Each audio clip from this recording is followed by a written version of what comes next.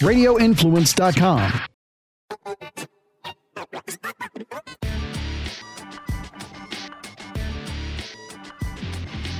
We are back for another edition of the MMA Report podcast with Daniel Galvan. I am Jason Floyd. Come here on this week's edition of the show. We'll take a look back at what happened at Bellator 273. Get you ready for Saturday's UFC Vegas 47.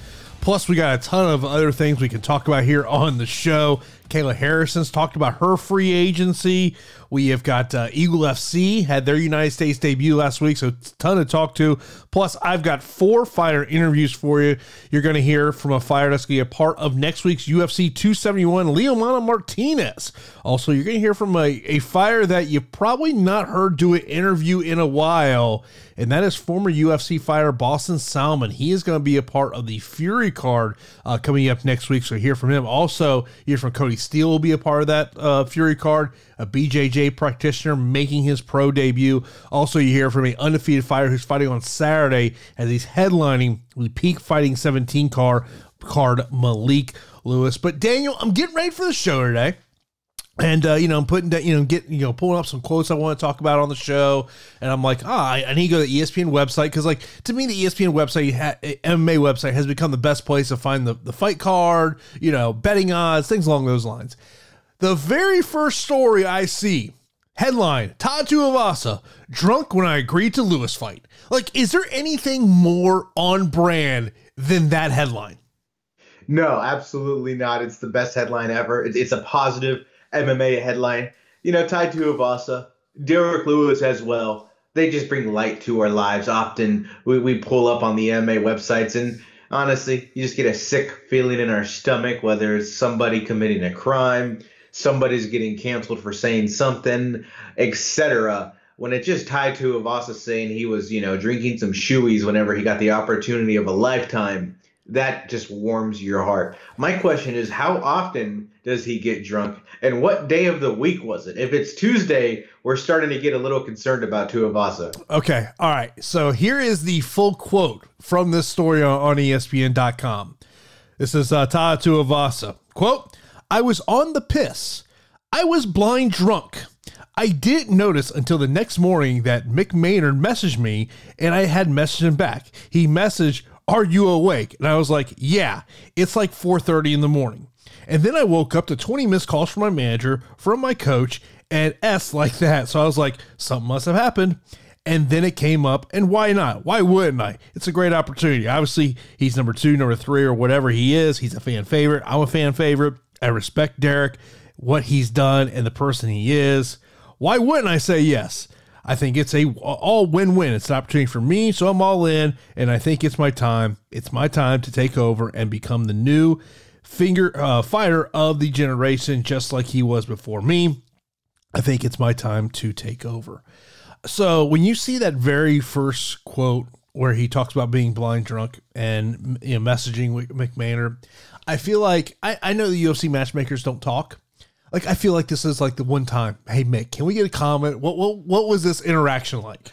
I don't even know if Mick should comment because I think he may have committed a crime. I feel like if you get someone to sign a contract when they're blind drunk, that might be a crime. I'm not sure. I'm not a Supreme Court judge, but I just feel like, Jason, if you're drunk and I put a contract in front of you that says you owe me $100,000 a month and you sign it, I don't know if that's going to hold up in court, but I would love to hear Mick.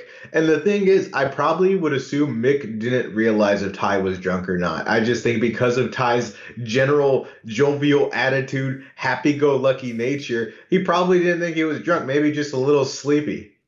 I did see Derek Lewis said he would not do a shoey out of his own shoe. I did see that. Oh, that's messed up. I know that's probably, but, the question is, I just feel like I've partied in Houston. I feel like there's going to be plenty of people who have the shoey ready to go for Tai Tuivasa. Oh, yeah. Win or loss, they'll have it ready for him to go. Yeah, man. I mean, we've seen a lot of these guys and gals become stars over the past couple of years for doing outrageous stuff. Obviously, later on, we're going to preview Sean Strickland's fight. He's certainly built up his name value in unorthodox ways. But I never in my life thought that a guy would become a star because he drinks beer out of a shoe. But here we are. We got the UFC's version of Stone Cold Steve Austin. I just thought of this.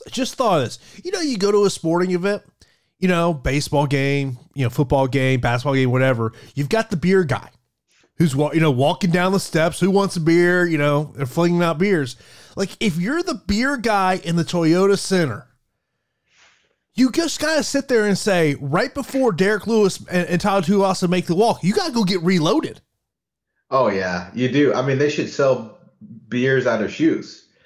They should sell like a $50 beer. Do not tempt the UFC like that. Do not tempt. You know, they sell these Venom shirts like $75, $80. Could you imagine they just did the apparel deal with The Rock. So like, is there gonna be some Rock shoe that they're gonna sell for everyone to take a shoe out of? If Tai Tuivasa fights for a championship, they should do that, especially if it's like, you know, maybe a hometown game for Tuivasa. They should totally do that. I mean, who wouldn't buy that, right? Hey. I mean, guaranteed the UFC would much rather have Tuivasa as their champion than Sean Strickland. Yeah, I mean, gosh, you know, Sean Strickland, very entertaining guy, going to be honest with you. I feel like I mentioned it either a week or 2 weeks ago, but I knew something was happening because I don't follow him on Twitter, but every time I log on to Twitter, I see one of his tweets suggested to me. That's how you know the algorithm is trying to tell me, hey, pay attention to Sean Strickland. And if the algorithm's telling me that, it's telling a lot of people. I just think the UFC is going to either – one thing they don't want is for him to go on the Joe Rogan podcast, because I feel like the power of Joe Rogan and Sean Strickland, I think they'll just cancel just the entire sport in general. I think the cancellation will just be supreme because, yeah, that's like the immovable force meets the irreplaceable object or whatever the hell that goes. I just don't want to see it. The universe might explode out of the insanity that happens there. I mean, he was on Ariel's podcast, and Ariel's a pretty, you know, safe interview, and he's admitting that he's like a sociopath that kills people, that wants to kill people or something. But I enjoy Sean Strickland's social media presence. I am worried. I am very worried, especially after the apartment tour. Dude, I'm telling you, if people have not seen the apartment tour, I know it's on MMA Junkie's website. He did it on his Instagram, and it is. I wrote down 3 lines from this tour, his crib tour of his apartment, I guess it is. He's in the kitchen. He has a bottle of lube. His quote: "Never have too much lube." Then he starts showing his guns that are just hanging in the kitchen, out and about. And he's talking about the one gun he takes to the mailbox in case a crackhead comes up to him. Yes, which is just terrible. And then he goes to the bedroom. I'm like, oh man, I don't know how it's going to go. And then he shows his bed and goes, "Bed frame is for effing losers." Just a bad take all around. Sean Strickland needs somebody in his life to show him that like bed frames are great, and like being able to flush your toilet with the handle and not by going into the tank is how you should live your life. The fact that he has to do that reminds me of like me in college when I just couldn't get proper plumbing. Yeah, Sean Strickland, I will say, very funny guy. What's that? See, now you just remind me of something else in this video. Yeah. When he goes to the bathroom. Yeah. And he has to jiggle the handle underneath. He just puts his hand in the water. He doesn't even wash his hand after he's done. I feel like he may be has he not learned anything from COVID? I feel like the one thing that's going to happen after COVID is that we would all just wash our hands. All right. But I think that. I'm going to role play with you, Daniel, here. Okay. You work for USADA. Yes. No, I don't. I don't ever go to his house. And now you have seen this Sean Strickland video. Are you a little concerned when you knock on the door? I gotta feel like at that point, if they say, hey, Daniel, we need you to go to Sean Strickland's apartment at 6 a.m. You're like, nah, dog. Nah, man, I'm good. No, the person doesn't get paid enough. I'm using my sick day. Sean Strickland is definitely the least tested guy in USADA. You're totally right. That's such a funny point. You don't want to be knocking on his door. Hey, maybe Sean Strickland has figured out the code.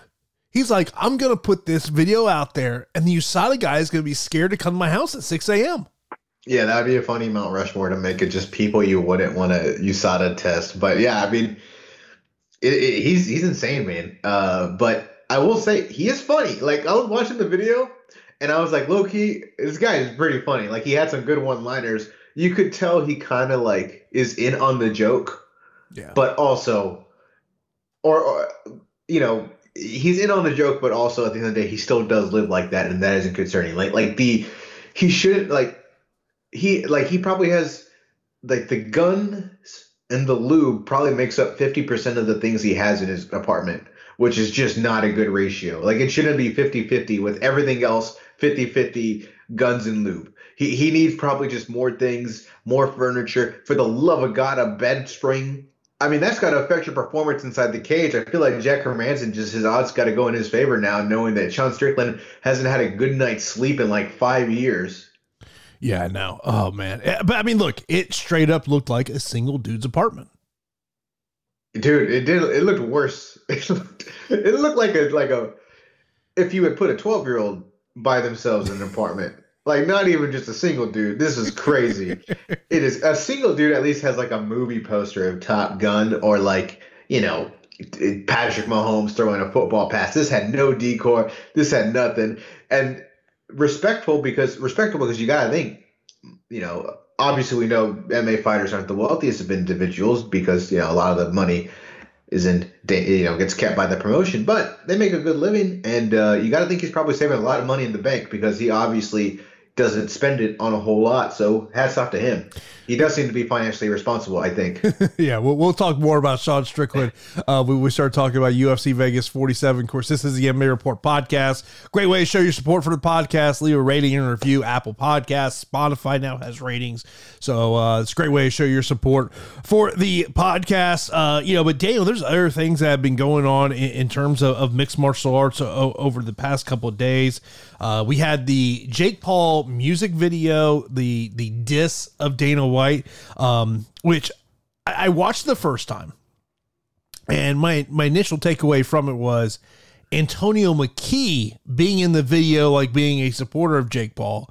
I went back and because I wanted to find the time mark when Antonio McKee initially is in the video, which is at the 50-second mark. But did you notice the little warning right before the video?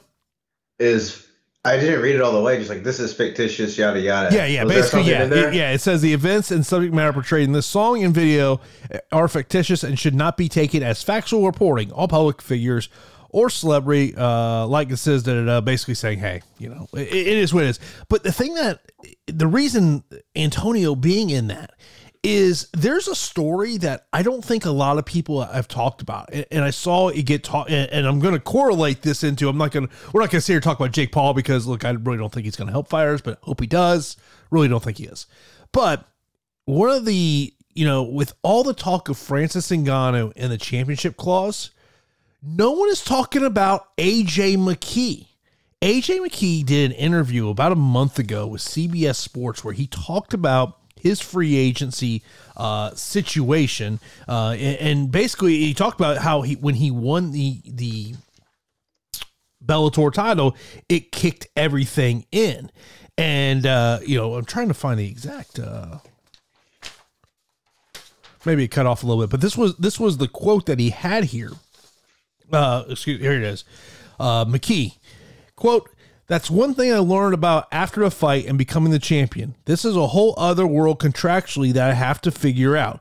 With my fight, it extended my contract 3 fights. It's figuring out either we sit down and we get some good numbers going, or I fight out my contract, 3 fights and a test for agency. This is a business. This is a lifeline of business, not only for myself, but for my father and for my 4-year-old little brother. We're we're talking not second generation, but third generation of fighters coming up. Like I've said from day one, I'm the Floyd Mayweather MMA, take it or leave it, be happy with it, argue about it. The proof is in the pudding. I have to go through and look at my record. 18 fights, I fought 33 rounds and haven't lost a round yet. I'm kind of excited about that. That's the kind of gangster to me. That's some saucy stats. I'm excited to see what Bellator's future holds. 100 million is my goal.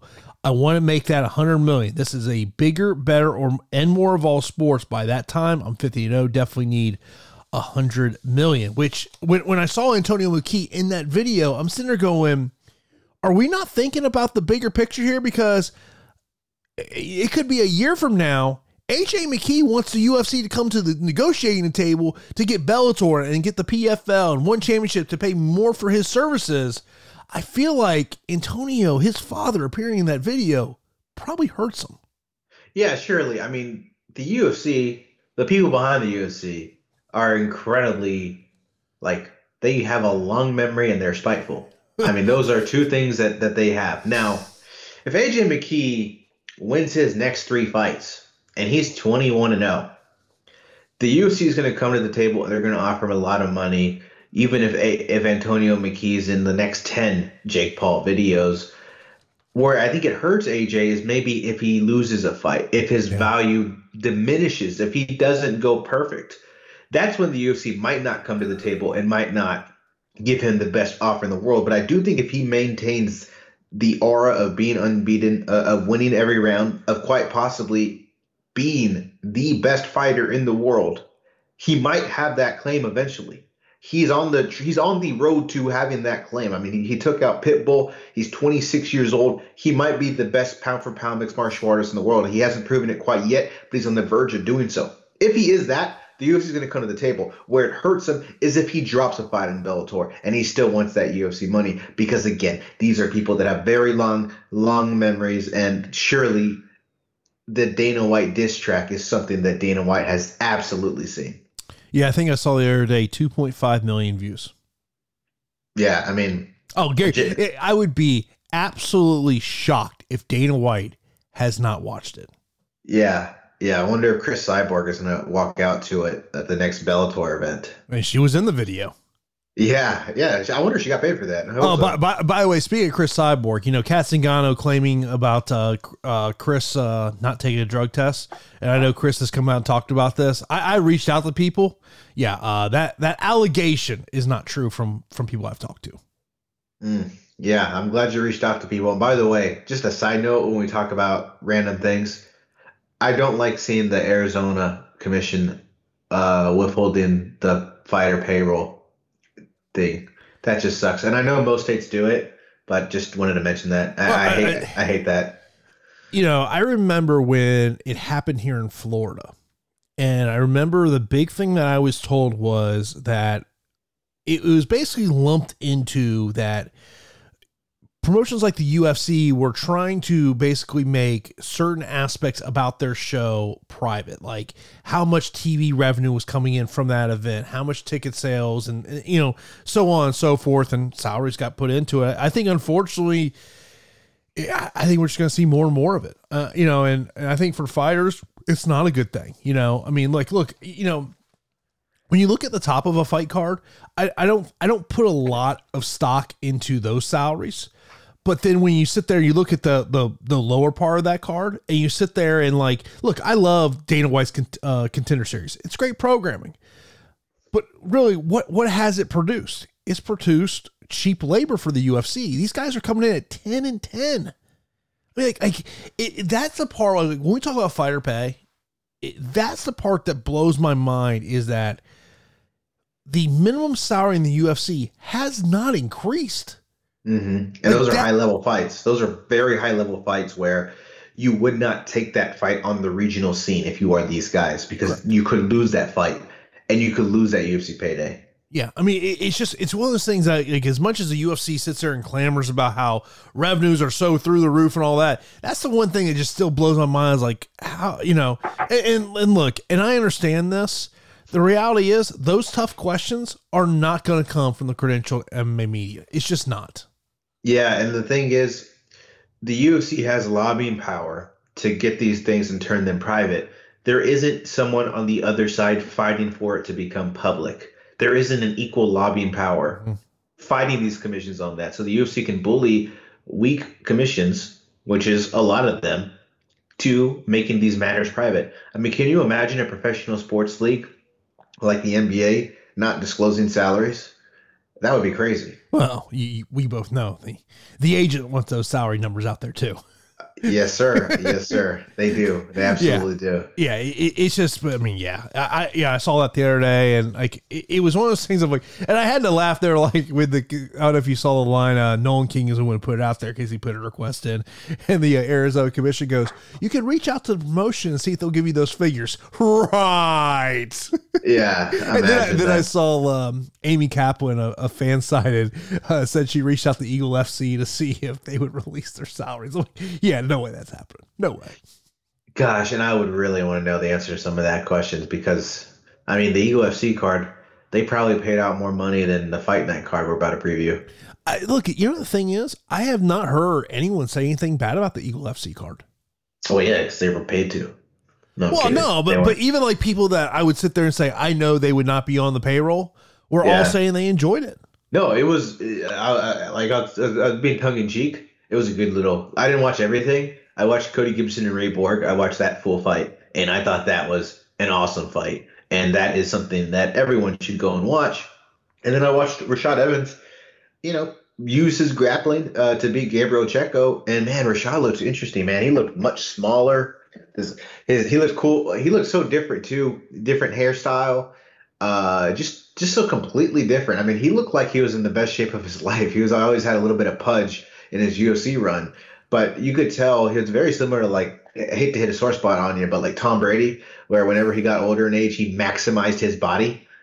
That's what it looked like happened with Rashad Evans. He looked like, Father Time obviously isn't on his side, so he's going to just use his body. And this is one of those moments where you had an older fighter and you felt good about the fight because he was able to, one more time, hold back the hands of time and beat a guy that he was a heavy dog against. But yeah, you talk about the Twitter algorithm. I've been getting about every Tom Brady. Anyone who's tweeting about Tom Brady, it's coming in my algorithm. Oh yeah. I'm surprised you. I'm surprised you haven't just thrown your phone and buried it 6 feet under. Bro, I was Friday night. Me and my wife went to go see Gabriel Iglesias. He was here playing in Tampa, and literally the text started rolling in from friends on Friday night. Like, ain't truth this, ain't truth this. I'm like, fellas, I'm gonna know when you guys know. Yeah. Tom's texting you. No, Tom is not texting me and letting me know. Yeah, this retirement. Obviously, I'm a Texans fan, but this one's hitting me hard because it's making me feel old. Like, it makes me feel so old that I'm never gonna see him play football again. I was like already in high school, and he was still young, or mid-career, and. Yeah, it's like, damn, this is depressing. This is really depressing that next football season, I'm not going to watch him. I've never seen an NFL season without Tom Brady as a quarterback. Yeah, there was, God, I forget, maybe Bleacher Report put it out there, but it was like things that were around when Tom Brady made his debut. I mean, it's crazy. Yeah, I think the Nokia phone where you played Snake on, it just came out. That's amazing. Was he played his first game, what, in 1999 or 2000? Yeah. So here it is. Last time Brady wasn't an active NFL player. LeBron James was a freshman in high school. Wow. Buccaneers and Patriots hadn't won any Super Bowls. Rams won. Was that Tom Brady's Super Bowl, the first Patriots Super Bowl? Yeah. Oh, wow. Yeah, because the Bucs won it in January of 2003. Rams won a Super Bowl. Mac Jones was 1 year old. Apple hadn't released the iPod yet. Nokia phones were in. Carlos Santana's Maria Maria was #1 on the billboards. Here's a good one. PlayStation 2 was released. Tiger Woods had just won 2 of his 15 majors. What year was it? 1999? I want to say he came in the league in 2000. Okay. 2000, heavyweight champion, Randy Couture. Light heavyweight champion, Tito Ortiz. Middleweight champion, Nobody, because it didn't exist. Welterweight champion, I think Pat Miletich. The lightweight champion also didn't exist. Jens Pulver, I guess, was the inaugural UFC lightweight champion. By the way, speaking of Randy Couture, really, I thought it was an interesting interview he had with Ariel on Monday in relation to the Ali Act of what's been going on there, because it just seems like you hadn't heard much about. Like I've asked people about the Ali Act expansion, and like over the past couple of months, the same response I kept getting was, "Yeah, nothing new to report there." And so Couture talked about how it was in one committee, got bounced out of that committee. Now they're in another committee that was a committee that initially did the Ali Act for boxing. So, obviously a lot of the interview was about Francis, but I thought when he talked about kind of the efforts that are going on to try to expand the Ali Act to not just mixed martial arts, but all combat sports, I thought was I guess I'd never heard someone talk about that it's for all combat sports, not just boxing and MMA. Yeah, I didn't think so either. I wonder, so I guess boxing, kickboxing, obviously not wrestling, right? Pro wrestling? It's not a sport? No. Damn, that sucks. I guess I don't have a manager though, so there is that. But, I kind of thought that had we gotten, if we had a Democratic president and, people in the House and Senate, that a lot of these like labor things would have happened, but nothing has happened. Yeah. Well, I mean, let's be honest about it. It's going to be the bottom of the barrel of what politicians in Washington D.C. are worried about. I mean, let's just. What do you mean? There's nothing going on, right? There's not like a pandemic. No. There's nothing going on, man. No, nothing going on. Yeah. I guess this is this is a pretty bad time. No, bro. I'm just telling you, man. Like. You got to do what I did. You got to stay away from political TV, man. Your life will be so much nicer. I know, man. I'm a news junkie. I don't watch too much political TV. I just read like 5 articles a day on the New York Times. And then I'll kind of like go on the AP News and Reddit, World News Reddit, just to see what's going on. But I'm a news junkie. I go on Apple News. Yeah, that works too. It's just because I think Apple News doesn't work on my, I don't know. I just don't, I'm not an Apple News person really. Yeah. But that works. I like news, also very interested to see if we're going to be in a world war. That would be something I need to know about. Looking good now. Knock on wood. Before we get into the first interview, I want to mention the free agency of Kayla Harrison. We had a little update this week over the past couple of days. Kayla Harrison, she was at Eagle FC, and she was asked about her free agency, where she said, quote, "At this point, I got the offer from the UFC, and I know what it is. I think timing-wise, just because certain things are going to happen with Amanda and Juliana, et cetera, timing is kind of everything in the sport. PFL is definitely the front runner. Bellator, we spoke to them, and I don't know the exact details of what was said between Ali and them, but I know what I had proposed, so that doesn't look like it's going to. We'll see what happens." By the way, Scott Coker was asked about Kayla Harrison, and this is what Scott Coker said, and I was surprised by this statement by Scott Coker. Quote, "There wasn't an official offer. We talked to her manager, and we talked about what a deal would look like. I think those conversations are ongoing. I don't think anything is set. I don't think she signed anything. And we'll continue talking to Ali tonight or next week. She's got a lot of offers right now, and we'll see what happens."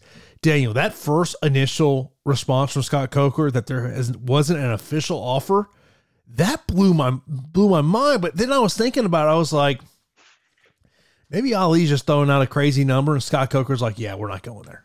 I mean, that's got to be it, because you would think that would be a priority that Scott and Bellator would get under, because Kayla Harrison versus Chris Cyborg is simply put the biggest fight that promotion could put on. I mean, it's like, how is that not your number one priority? So it must be. You just got to think that the asking price is too much. That's the only logical assumption, because Kayla Harrison, Chris Cyborg could throw that on pay-per-view. Kayla Harrison versus Chris Cyborg, put AJ McKee in the co-main event and let's make a star that will probably leave to the UFC. But yeah, if Kayla Harrison re-signs to the PFL, I'm done doing Kayla Harrison free agency talk. I'm not going to do this a year from now, because we've done it every week and it's been interesting. And I'm just tired of it. And like, she's awesome, but I'm just kind of tired of the subject, because it would just be annoying to do this all over again a year from now, because that's what it would be, right? Just a yearly thing. And I mean, it's just like, yeah. I mean, look, if I was Kayla Harrison and PFL is willing to do a 1-year contract, you know what? Keep cashing those checks. The rumor is, the Ultimate Fighter the next season, sounds like the UFC wants to do Amanda Nunes, Juliana Pena as the coaches. Who? Why?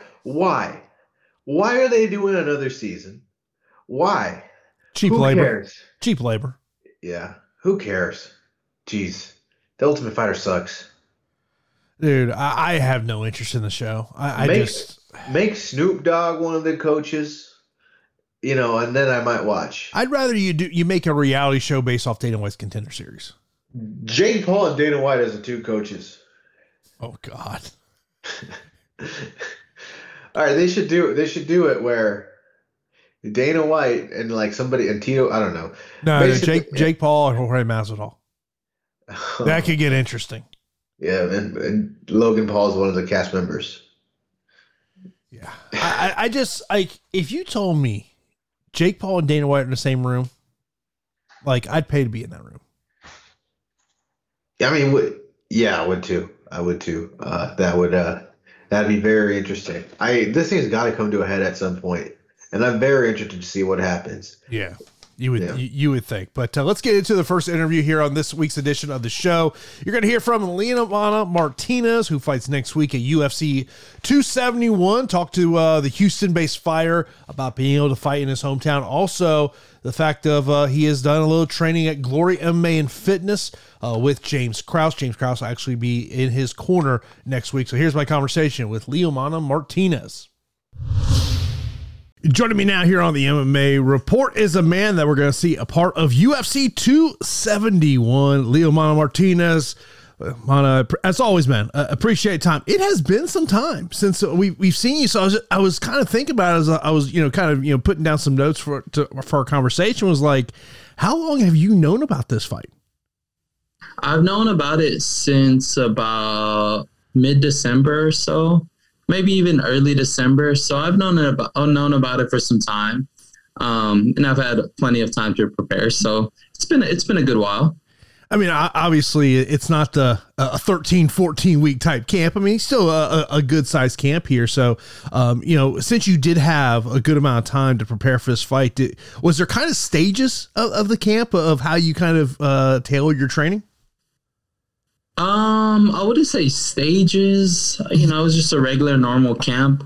I did switch a few things up. I headed out to Lee Summit, Missouri with Glory MMA and James Krause, and I spent about 5-6 weeks out there. So a good amount of time, got some great training in, and these last couple of weeks I just recently got back home and finishing up my camp here. So it's a normal camp. Minus, the climate change over there in Lee Summit, but it's been a great camp overall. I was going through your Instagram, and you're not a guy that posts all the time, but I did see James Krause respond to one of them, and I did think, I was like, man, did he go over to Missouri to get some work? So what led you to decide okay, I want to get some work at their Glory? After my last fight. Unfortunately, some things happened with my coach, and rest in peace to him. And after that fight, James went out of his way to contact me, and personally through my phone, and he said I had a great performance, great fight, and he would love to have me at his gym anytime. And him really opening up his doors to me and reaching out to me really meant a lot to me. So leading up to the camp and the beginning, I had a sit down talk with my family and, people close to me. And we decided that's what was going to be best for me, especially trying to excel and help my career get to the next level. And I'm obviously fighting at the next level. So I just want to continue to get better. And that was a great spot to go to and help me out to get there. I've spoken to so many people that either train at Glory on a full-time basis or, they come there for a couple of weeks at a time and they talk about James Krause as a coach. For you, just getting to know how he, handles his athletes, how he's trying to get the best out of you. Was there something that stuck out to you about him of why people rave so much about him? For sure. Yes. And everybody's speaking very highly about him. So I can back up 100% what you were saying. But it's not only on the mats, but it's off the mats as well. He just doesn't look out for you as a fighter. He looks out for you for your career in the long run and, in real life as well. Because, some coaches may just be looking out for you and what you do in the cage and octagon, which is nothing wrong with that. But, for a coach to make sure you're okay outside of the cage as well, and your financial situation and how you'll handle it and just other situations in general is something really that stuck out to me and made me really look up to him as a role model, and just the little time I spent with him he learned a lot from him, and he showed me a lot. Obviously, you mentioned about the passing away your coach Saul Solis a little earlier. When you look at it, you compare their coaching styles. Is it very similar? Similar in a sense, yes. Yeah, I guess you could say similar in a sense, but very different as well. Coach Saul kind of had that old school style, which is nothing wrong with that. Just put your head down and grind and work, which James has it as well.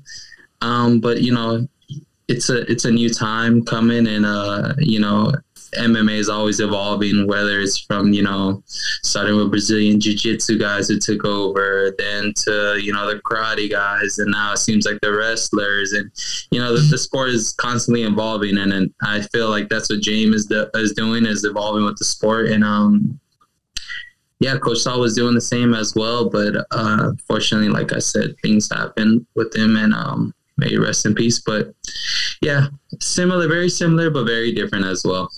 In terms of your corner for this camp, who is going to be in your corner?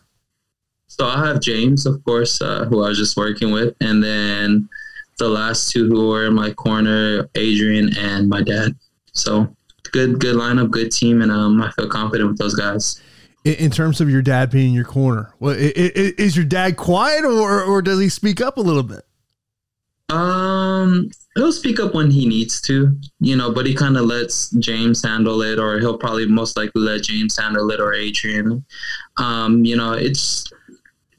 love to have him there for moral support. And, don't get me wrong, when strategy is needed, or, certain things he sees that I can be doing in there that needs to be corrected, or he sees a certain opening, he'll let me know. But just having him in my corner since I was young, training martial arts and going over everything is, just a good mental aspect for me. And I feel very comfortable with him in my corner. So it's very supporting of him. And when he needs to, he'll speak up. But other times, he'll just kind of let the other guys do what they have to. But if needed, like I said, he'll step up.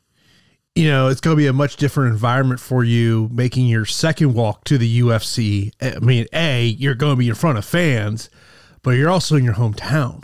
Like, is it one of those things of was fighting in the Toyota Center kind of like a bucket list item for you?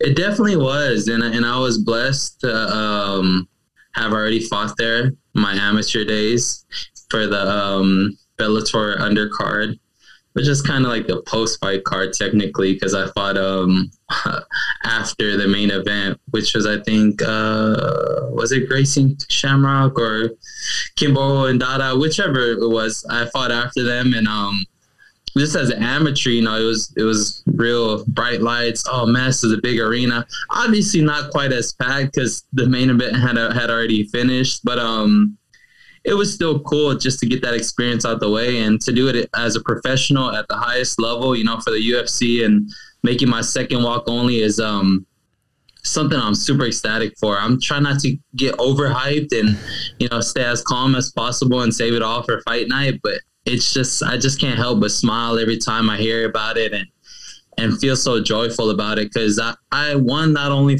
love fighting in front of a live crowd, but in front of my hometown. It's what I've done all throughout the regional scene. And I've really excelled and shined when I'm in front of my hometown. So it's just going to be a great night overall. And I can feel the atmosphere already, just pumped up and amped up, ready to go.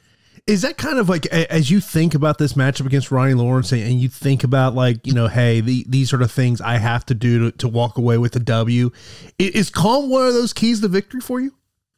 Definitely, most definitely. I know hearing the crowd and everybody cheering on my name will, amp me up, but I'll just have to stay as calm as possible, not fall into the crowd hype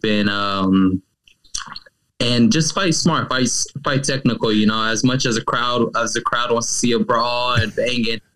At the end of the day, us fighters, we have to be smart, especially myself, and, fight to our skill set and fight to, whatever most comfortable for us. So, yeah, I think being calm and keeping my composure would definitely be one of the main keys that fight night. And you can definitely see myself doing that. If you watch my other fights, I stay as calm as possible. And, once it's time to turn it up, I switch that level and flip the switch and put the gas on the brake on the pedal, the brakes.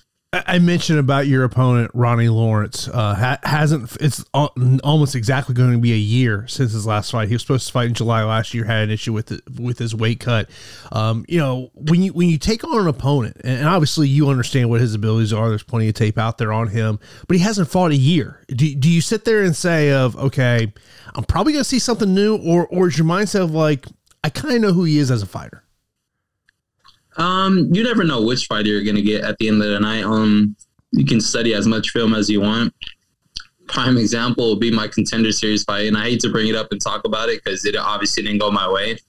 But I studied him, and, I seen a boxing background, stand up, and I was like, cool, this is going to fall right into my game. I'm going to go in there, stand, knock him out, get my contract. And unfortunately, I ended up waking up from a triangle choke. So definitely can't underestimate him, and just go based off what I've studied from the film and from what I've seen. Do I have a general idea of what his game plan is or what I think he might do? Yes, of course. But again, once that bell rings, all that can go out through the door and or throughout the window, and he can switch the game plan up. So just got to be ready for whatever, and wherever I decide for the fight to go or the fight happens to go, I'll be ready anywhere. Is your expectation of like, I know I'm going to see takedowns? Mm-hmm. Yes. And then I go into that with every single fight. Yeah. Obviously with my record being 9-2, 8 TKOs, knockouts, guys are going to want to try and eventually get me to the ground.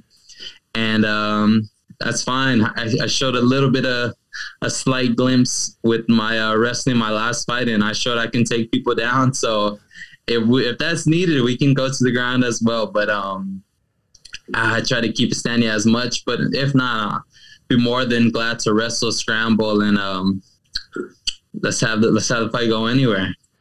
Just thinking about what you said there about, how much, your Contender Series fight and obviously didn't go the way you win, and you talk about watching all that film.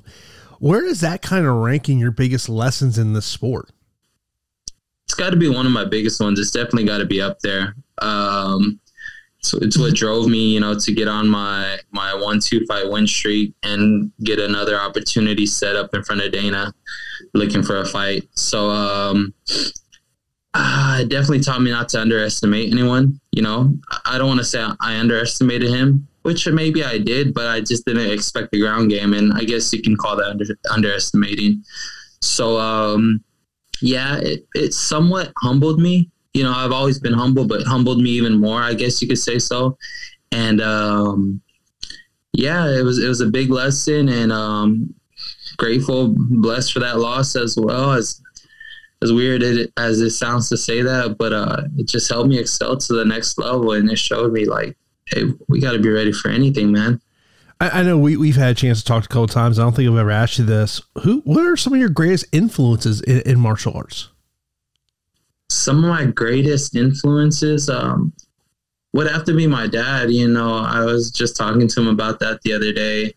I remember going and watching him compete at a tournament when I was younger, 4 or 5 years old. And just growing up through him, watching him.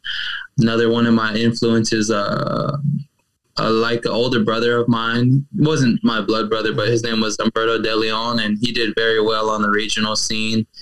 And growing up through my teen years, traveling to Louisiana, driving with him to Louisiana, Oklahoma, to fight these smoker fights, I guess you could call them, or just, little bar fights. It was very inspiring.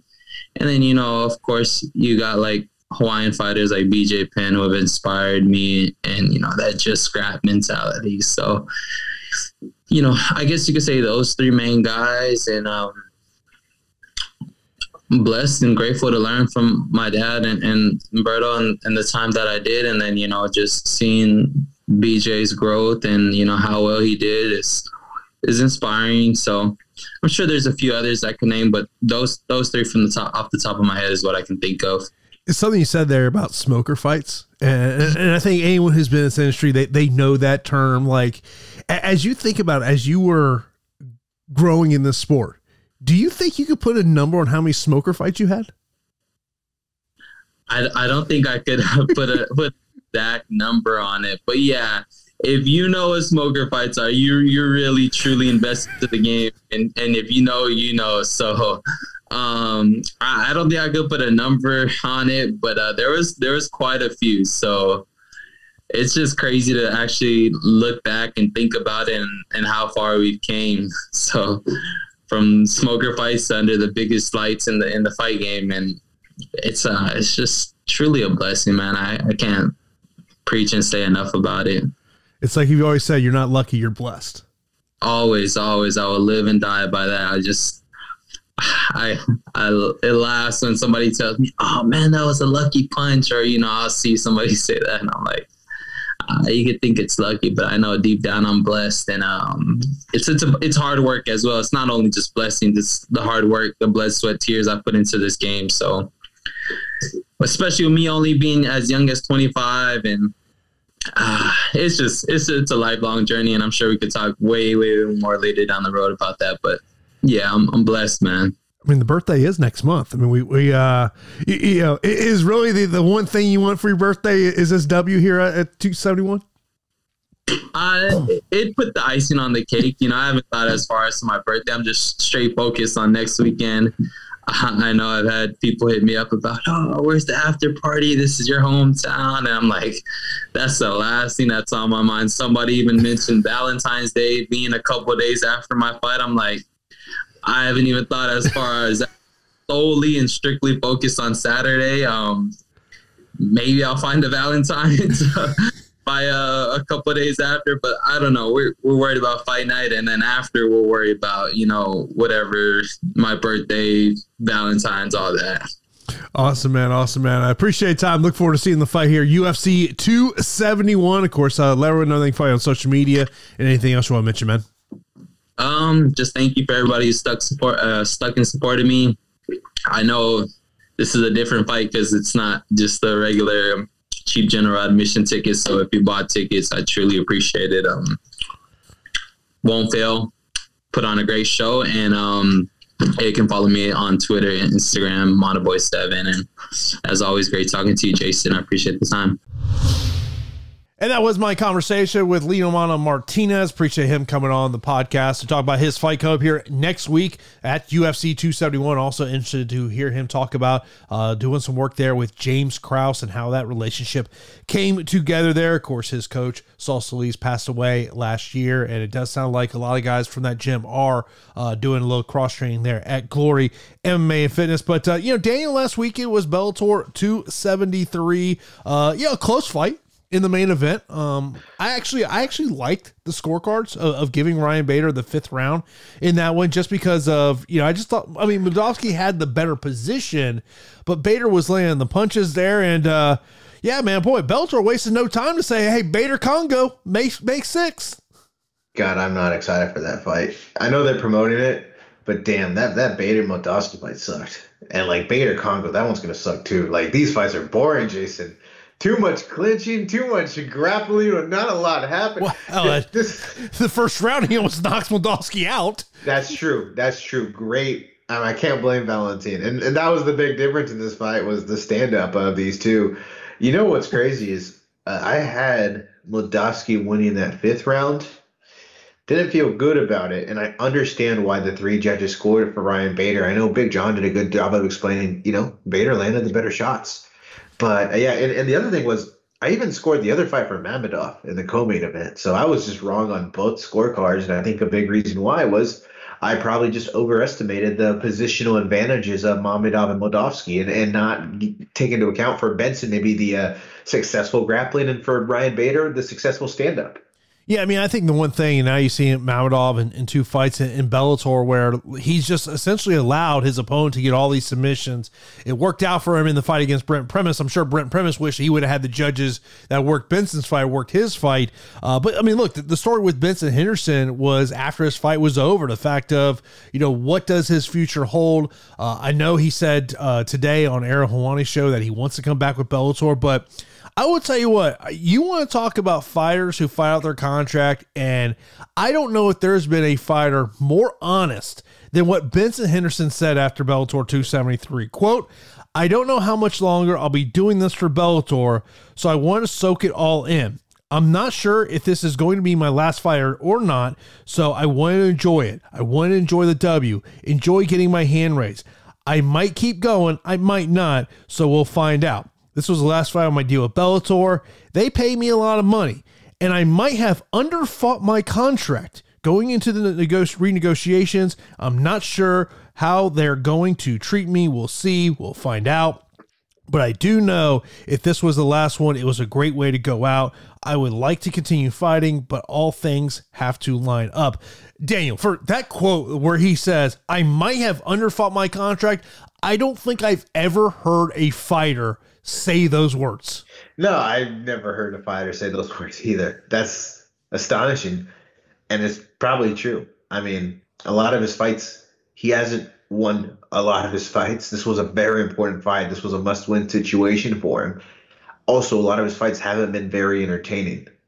I think it's safe to say he's probably underperformed, but you feel this is a guy that, how can you not appreciate this guy? Well, when you see the way his candor, also the raw emotion in the post-fight interview, you could tell he was so happy with his kids in the cage as well. It was a very nice moment, a very nice guy.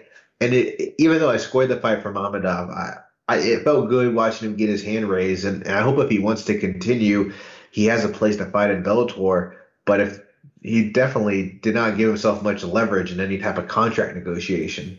Yeah, I mean, when all this came out, my first initial thought was, I didn't think about it of, okay, will he return or what? My thought was like, if I am in Scott Coker's position, what do I do? Obviously, there's going to be a number figure that Scott's going to have. And by the way, this is what Scott said after the fight was over. He goes, "I think he was thinking about retirement, and it's really going to be up to him. He's already done it all. He's been fighting for a long time. He's been a great ambassador for the sport. And if he decides to hang it up, I think he's done everything there is to do, and we'll wish him well. But if he wants to fight, we'll have a conversation." Interesting.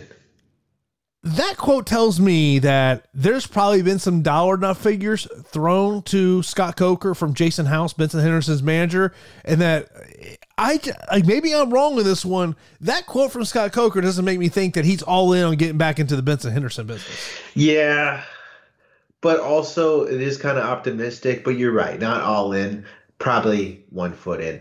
I think, Benson probably, I feel like if Benson fights anywhere, it's probably Bellator, but who knows? I mean, I wouldn't be shocked to see him in ONE FC.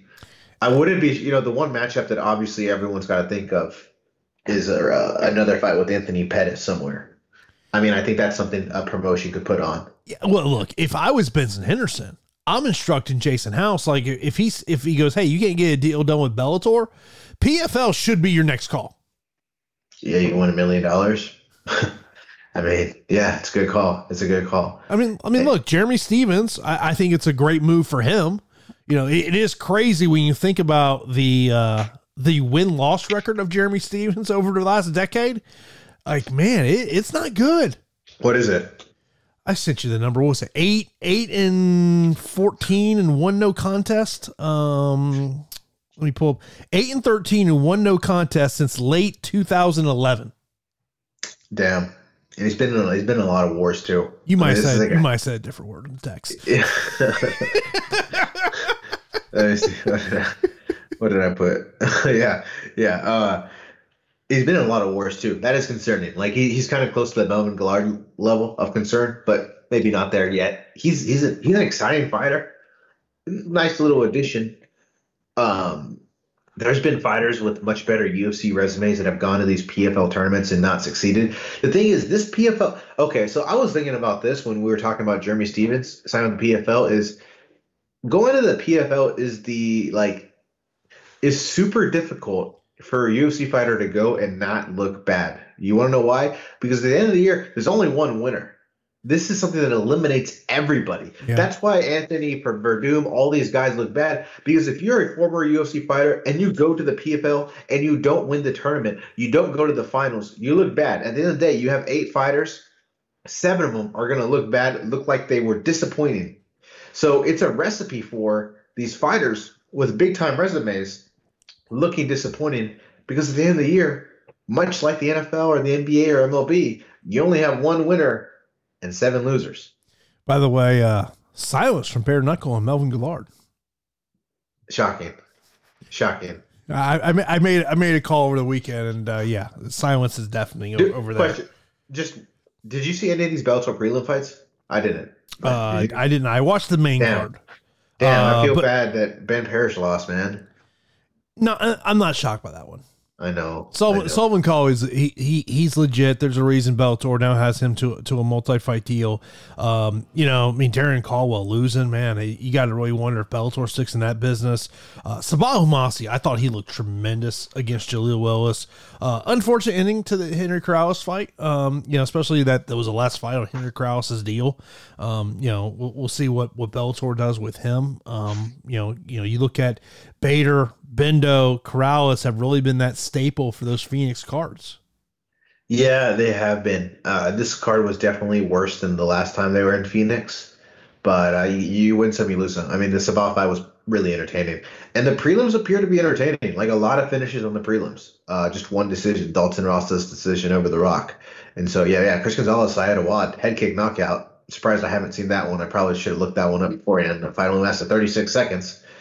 But, Phoenix is always a good crowd, good environment. Just the fights themselves, going to be honest with you, didn't love the main card. Yeah, well, have you seen the UFC card this week? Dude, this is an awful UFC card. We'll get into that a little bit. Just say, when Puna Soriano and Nick Maximov is your co-main event, they might tell you a little something about the depth of that card. But let's get on to the next interview, as you'll hear from a former UFC fighter who has not fought since 2020. That is Boston Salmon. Had a great conversation with him. So here's my conversation I had with the fighter who trains out of Extreme Couture. Joining me now here on the MMA Report is a man who's stepping back inside competition. We have not seen this man for a while. Boston Salmon. Boston, appreciate time. Return here, Fury FC 57. First time we see him since 2020. So, as you think about the last year and a half for you, is there a way you would describe it? Just kind of a roller coaster, in the process of healing from that last fight, getting that whole surgery, COVID hit, and just focusing on what's the next chapter for myself. Are you view this fight as this is chapter 2 of your career, or are we way past chapter 2? I'd say, probably chapter 2, I think, speaking in my terms, this could be my last fight as well, if I can't win in this division or at this next organization, then I should probably look for another chapter in my life, and I've accepted that as a fighter, and I'm okay with that, so I'm excited. Is that when you were coming with that mindset, was that kind of a tough thing to kind of think of, this could be my last one if I can't get the W? Definitely a thought of me thinking, over the past years and since my last fight, and I know I still have it in me. I have all the tools. I have all the tools to be successful and be a champion in what I do in the sport, and I know I still have the ability to do that and prove that, but just, it starts from Fury 57, and I'm excited and anxious to see the improvement that I had over the years. Is it, we always talk about fight mentality. Is really the mentality of this is chapter 2 of my career? Is that kind of the mentality you have heading into it? I'm kind of past that stage, you know. I don't really look at like what ifs and if I should be doing this and, you know, what's next. I've kind of accepted that next chapter for myself, you know. Like, I don't have to worry about that hype that I had, you know, being one of the biggest prospects coming up, you know, coming from contenders and being in the UFC. And that's all past me, man. You know, for the longest time, I was focused on pleasing other people, you know, getting all those highlights, all those finishes, you know. It's a lot for a fighter, and it can be a lot. And I'm past that now, you know. I need to please myself now. I don't have to please, you know, the people around me or, you know, the people watching. So I'm okay with that. Hearing you say that, it just kind of like the way I view that is like you just saying like you're complete. The way you think about this game has changed. Absolutely. You know, like if you look at my career, man, I have a really good career. You know, I have good wins. You know, the losses are minimal, and I still have that potential and the ability to come back and be a world champion, whether it's the UFC, Bellator, Risen, PFL. I have that ability to do that, you know, and that's why I'm still here doing that sport.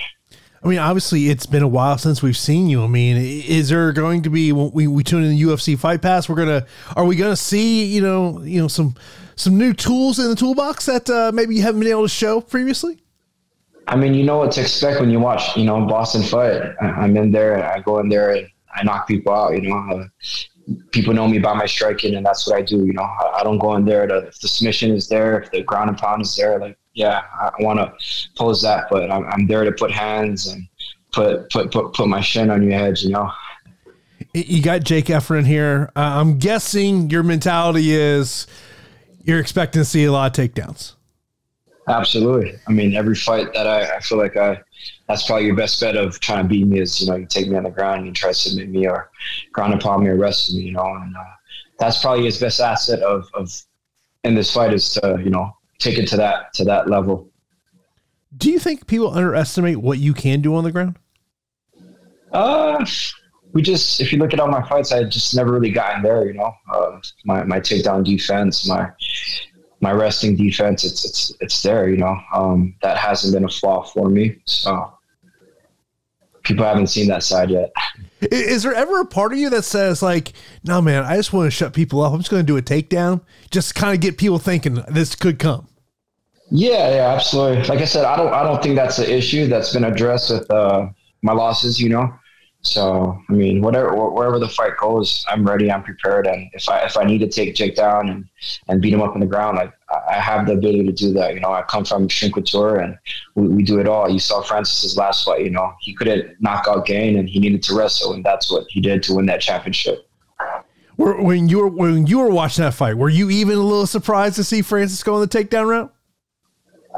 Just kind of gave me, it shows the success of our gym and the leaders at our gym, you know. Shows the IQ of Francis Ngannou. You know, if he was fighting on a torn knee, you know, I mean, I know that from firsthand. That's the toughest thing that you can do in a fight is fight on a torn knee, you know. And you could kind of see in his fight, he didn't have the ability to sit down his punches, you know. He didn't have that power that he had in his last fights, and I think that was from tearing his knee, you know. And he has a really good IQ of adapting, and you need that as a fighter. And that was, you know, just credit to him and his coaches and, you know, all the people that helped him out at Extreme Couture. As you think about your keys to victory in walking away with the W here next week, what is there something that sticks out above all else? Just the fighter that I'm at, that I am, you know, the career that I had, and what I possess in that cage. I have the ability to finish fights wherever it goes. And obviously we haven't seen that happen, you know, since before the Contender Series. And I'm still that guy. I don't think anything has changed in my game, you know. It's just sometimes in fighting, you how do you say that? You're going to hit some bumps in the road, you know, and I definitely hit those bumps, you know, whether I made some mistakes of, you know, fighting at 135. You know, I don't blame any of that on my coaches or, you know, if I should have been fighting at 145, I don't blame that. I need to look forward and address fight by fight. Is it one of those things of being at 45 now that where at 35, maybe so much of the camp was about weight management, where now camp is truly about your fighting abilities? 100%. I mean, I don't think in any of my interviews I really covered any of that, when I started the sport of boxing, when I ended the sport at boxing, I was competing at 152, where I fought Errol Spence and other big boxers at the time. When I was in high school, I wrestled at 145 when originally I should have wrestled at 140. Like I said, amateur boxing, I was competing at 152. And then when I stepped into the MMA game, I made my debut at 145, and at the time I was like, damn, I don't even know if I can make that weight. Made the weight easy. Was successful at doing it, and then my third amateur fight, I fought at 150, won the Tough Enough title at 150. And my pro debut was against Lyoto Machida's black belt at 145. And I beat him. And then I don't know what happened. I think it was a transition of me moving from Hasaguru. That was a gym back in Las Vegas from way back. It was Tap Out, Hasaguru. And then that gym shut down. And that's when I made the transition to Extreme Couture of the likes of Robert Follis, Dennis Davis, Eric Nixon. And I think it was just a competition at the time. You had guys like Gray Maynard at 155. You had Brian Carey, who was top 10 at 135. And I just felt like I had to compete with them, because in size, that was probably my size, and I made the transition to 35. None of my weight cuts were a walk in the park. I'm not a small guy, if you see me in person, I'm not a small guy. I walk around at 160 to 170. I get up to 180 if I'm reckless and my eating habits are bad, but that's just been the truth of it, and I think for most of the time I was able to compete and be successful at 135. And then obviously I started getting older. I was filling out, and like I said, no weight cut was easy. There were times where I fought for RFA and I'm cutting weight and I pass out. Like I'm putting on my sauna suit with Robert Follis and I pass out. He wakes me up like, "Hey, you okay?" Like little shit like that.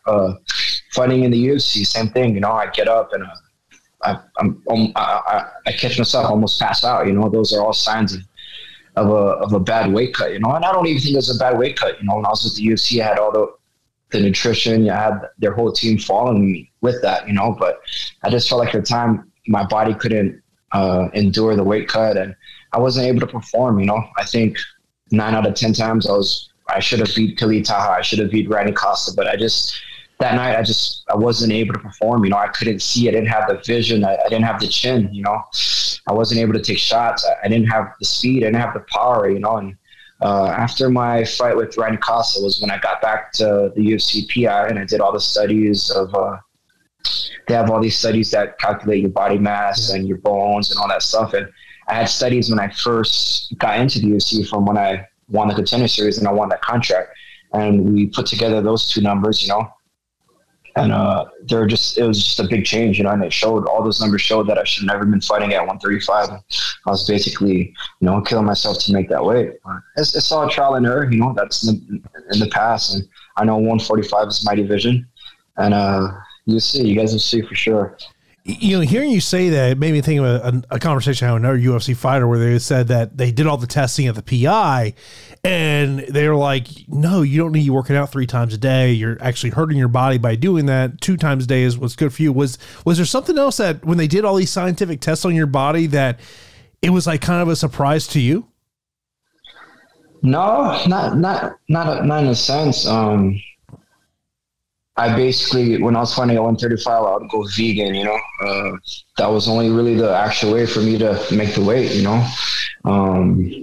all my weight cuts before the fight, I'm struggling to make the weight, I feel like my organs are giving out. My back was just super sore. And those are all signs of, your organs failing on you, and whether my brain was dehydrated, obviously my whole body's dehydrated, and they gave me 24 hours to hydrate, but who knows how long does that take for your brain to hydrate and just be able to perform at 100%. And I feel like I never had that shot to perform at 100% at 135. You mentioned about, there might be times you get a little reckless with the food. So when this fight's over, are we getting a little reckless with some quality Vegas food? I mean, we'll be in Texas, right? And they're known for barbecue. So now I have the opportunity to enjoy some of the best barbecue. That's awesome. That's awesome. But of course, everyone's going to see your fight here. Fury FC 57, February the 11th, of course, live on UFC Fight Pass. Boss, as always, appreciate time. Of course, let me know anything fight on social media and anything else you want to mention, man. No, just be aware of Fury 57. There's a lot of good fights on there. You got Martinez, Camilo coming up from our gym as well. That dude's he's the real prospect at 145 or 155 from Brazil. He's training with us at Extreme Couture. You got Brady and Akil. He's another good kid from Hawaii. He's a good wrestler, family friend. I believe he's fighting Sam Kilmer. Braden's training out of somewhere in Arizona. I believe the lab, I want to say, with Benson Henderson. And besides the other fights on that card, I couldn't really tell you, But I'm excited for Fury 57, as you guys should be too. It'd be a great fight against Jake Heffernan, and I expect nothing but fireworks. And you guys are gonna bring back my name in the media. The media hasn't spoken to me in a while, and I understand I haven't been active in the fight game. But after this win, you guys will start hearing about me more. And that was my conversation with Boston Salmon. I appreciate him coming on the podcast. Very interesting stuff, talking about how much the weight cut had really taken out of him going down to 35 and how he feels that really played into it. And also saying the fact of if he doesn't get a win last week, it is likely retirement for him. Wow. That is, that's a lot on the line there. It's good to hear from him because he's not someone I had thought of in a while. Yeah, and he mentioned that at the interview. It's like, hey, he goes, I understand that I haven't had fights. No one's, had me in interviews. But I thought it was really interesting that he just talked about it. He's like, look, he goes, if I can't win this fight, it's time for me to find something else to do. Which is, how old is he? He can't be that old. Like, he's got to be early 30s. Yeah, he's early 30s, yeah. Because, he hasn't been competing for a while. So that's like, he's got a whole lot, like second half of his career in front of him, man. Yeah, no. And you talk about it, he's an exciting striker, but he had that brutal disqualification where you got illegally kneed in the fight, and now he's in this Fury fight, so we'll see how well he does there. You'll hear from Kody Steele here in a little bit. He'll be making his pro debut on that card here in a little bit. But Daniel, UFC this week, UFC Vegas 47. We talked about Sean Strickland. Look, this is it's not, the deepest of cards. I'm trying to be nice about this. I'm trying to be nice about it. Solid main event. Extremely solid main event of Jack Hermansson versus Sean Soriano. Sean Strickland, a pretty sizable betting favorite in this one. Minus 230 betting favorite, plus 190 coming back there on Jack Hermansson. I just kind of feel like if Jack Hermansson's going to win this fight, it's got to be via the takedown. Yeah, this is a pretty simple fight to look at here. You just got to look at how Jack performs against strikers. And it's pretty simple. Can he take him down? If he can't, he's going to lose a decision. He might get finished.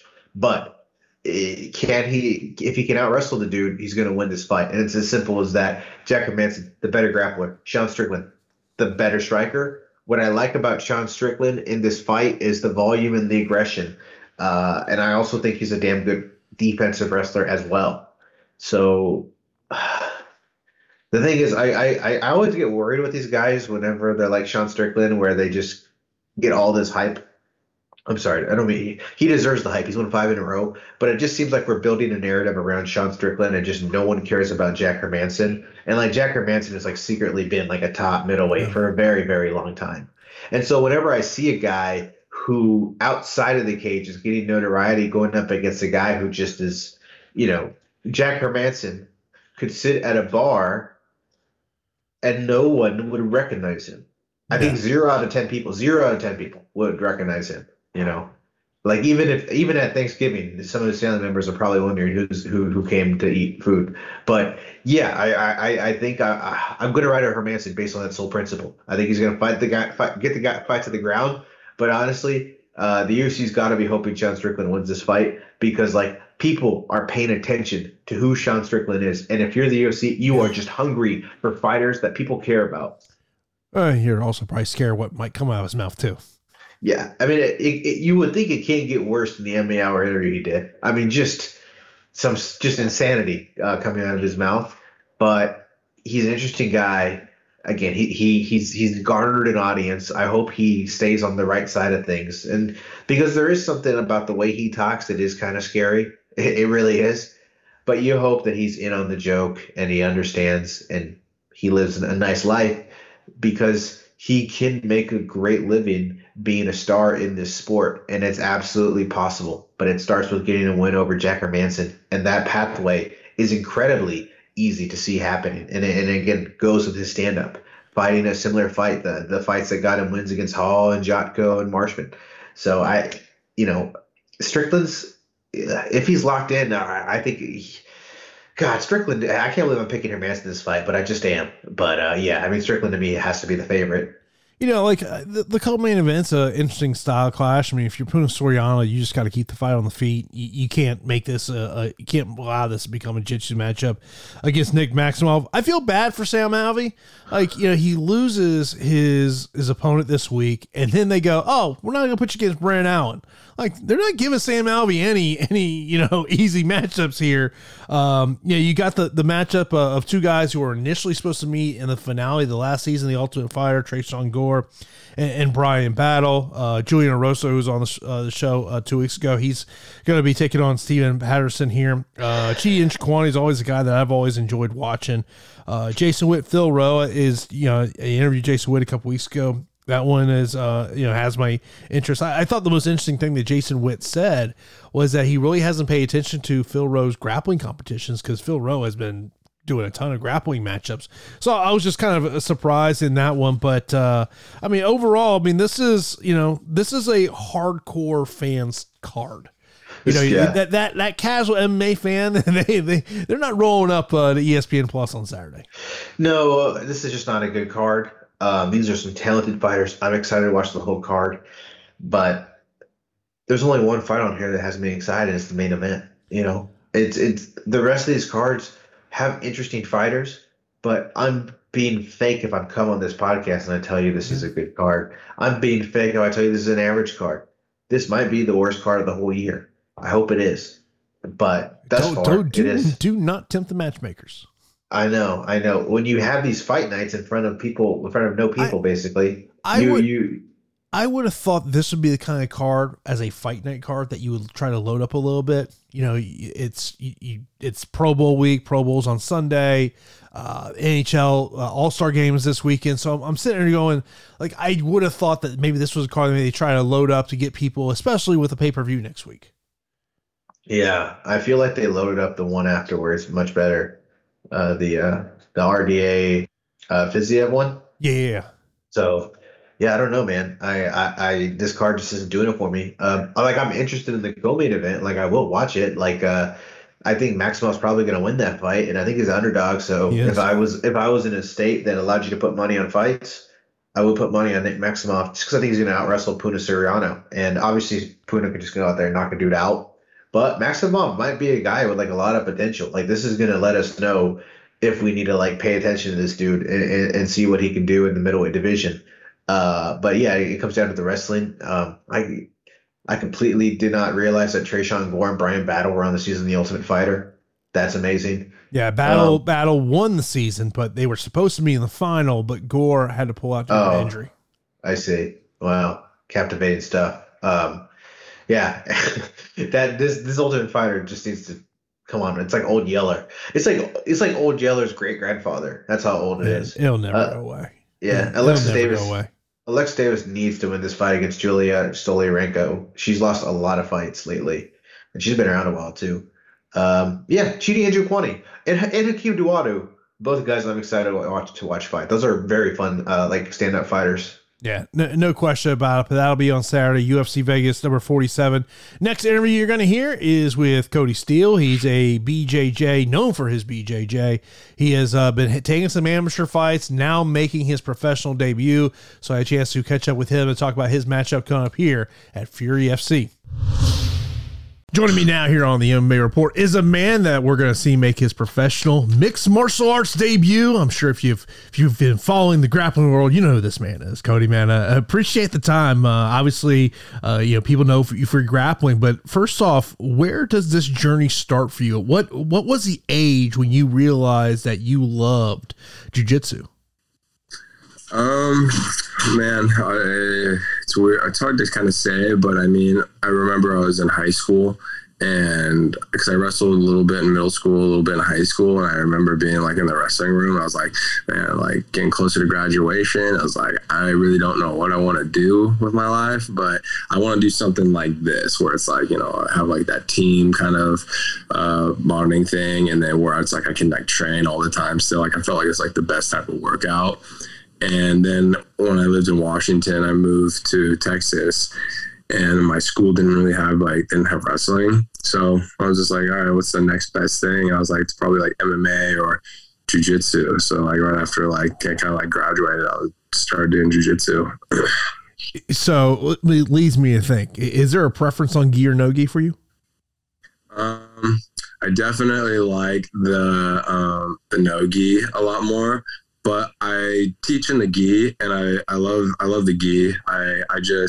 I competed in gi from like white to brown like all the time, but I like to honestly train more in the gi more than just compete in the gi. Competing in the gi is like a whole nother animal. So what becomes the point where you say, you know what, I'm going to go into MMA?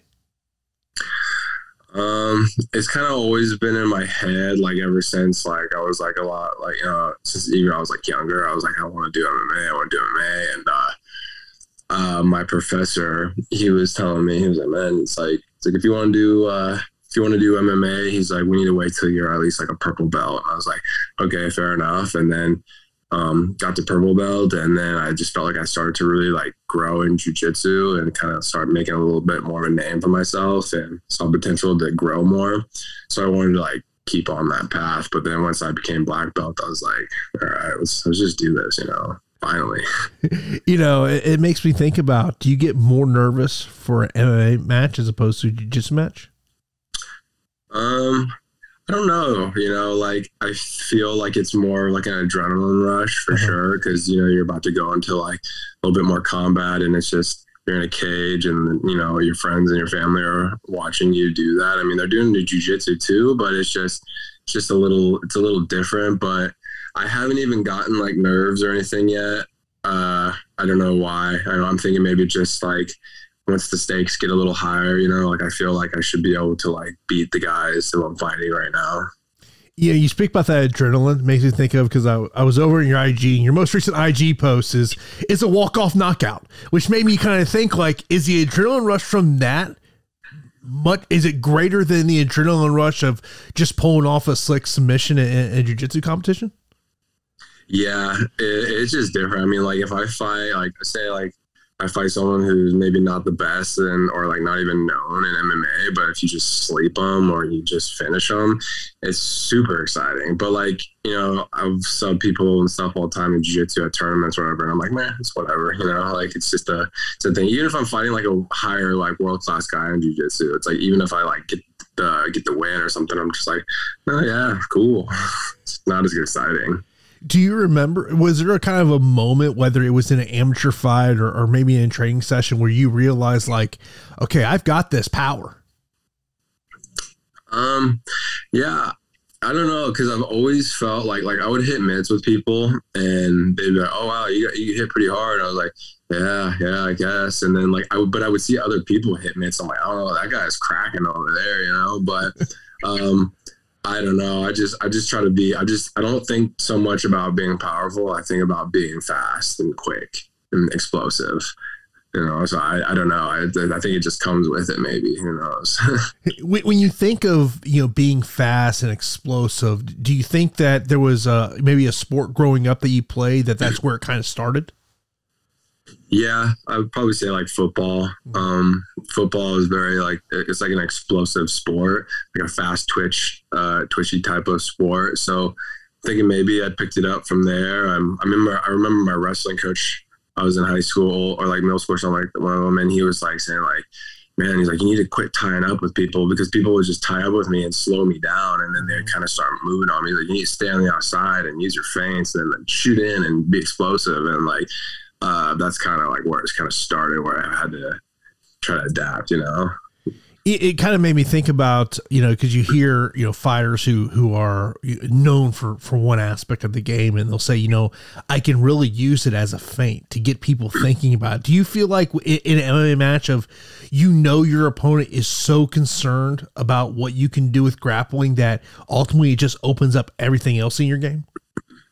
Yeah, I think that people are aware of it. So like in their, especially the recent guys, I fought, they're like, oh man, this guy's going to take you down and he's going to finish you. I mean, most of the jiu-jitsu guys that come from the community and they go to MMA, their jiu-jitsu, especially the guys who are really good at jiu-jitsu, like they go in there, they get like a first round submission and that's cool and all. But I don't know, like they just like, you got to use what got you there, I feel like. But I don't know. I think that I'm a little different than some of the jiu-jitsu guys. So I feel like I can like mix it up a little bit more. Like I see sometimes some of the jiu-jitsu guys that come into the sport and their striking is not good looking. It's not powerful looking.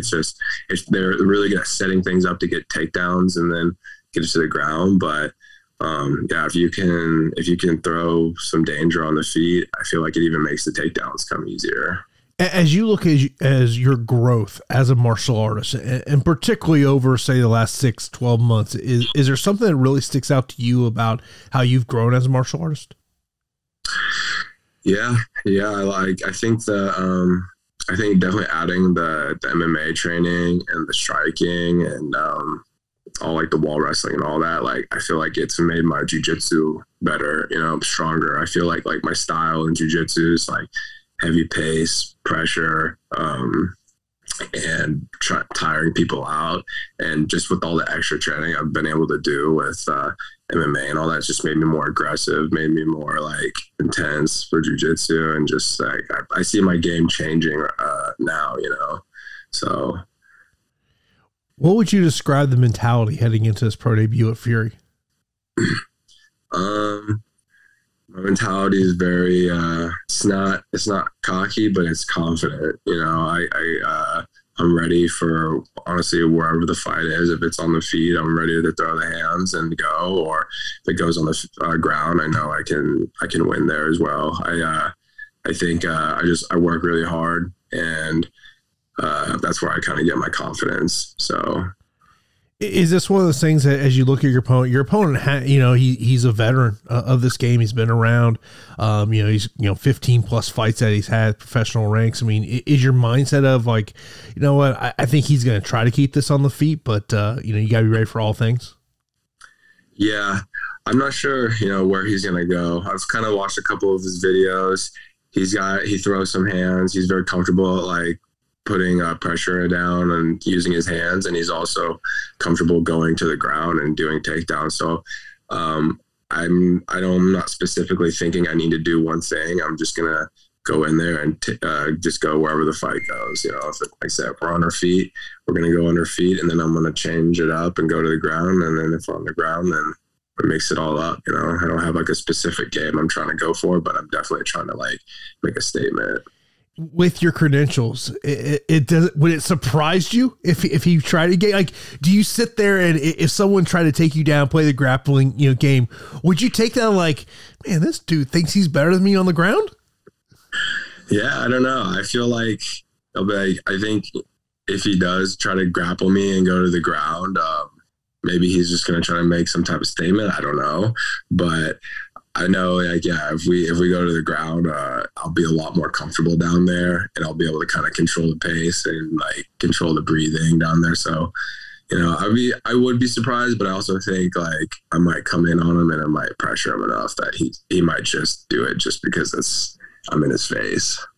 We'll end with two things so people get to know you a little bit better of outside of combat sports. Favorite app on your phone that's not social media related?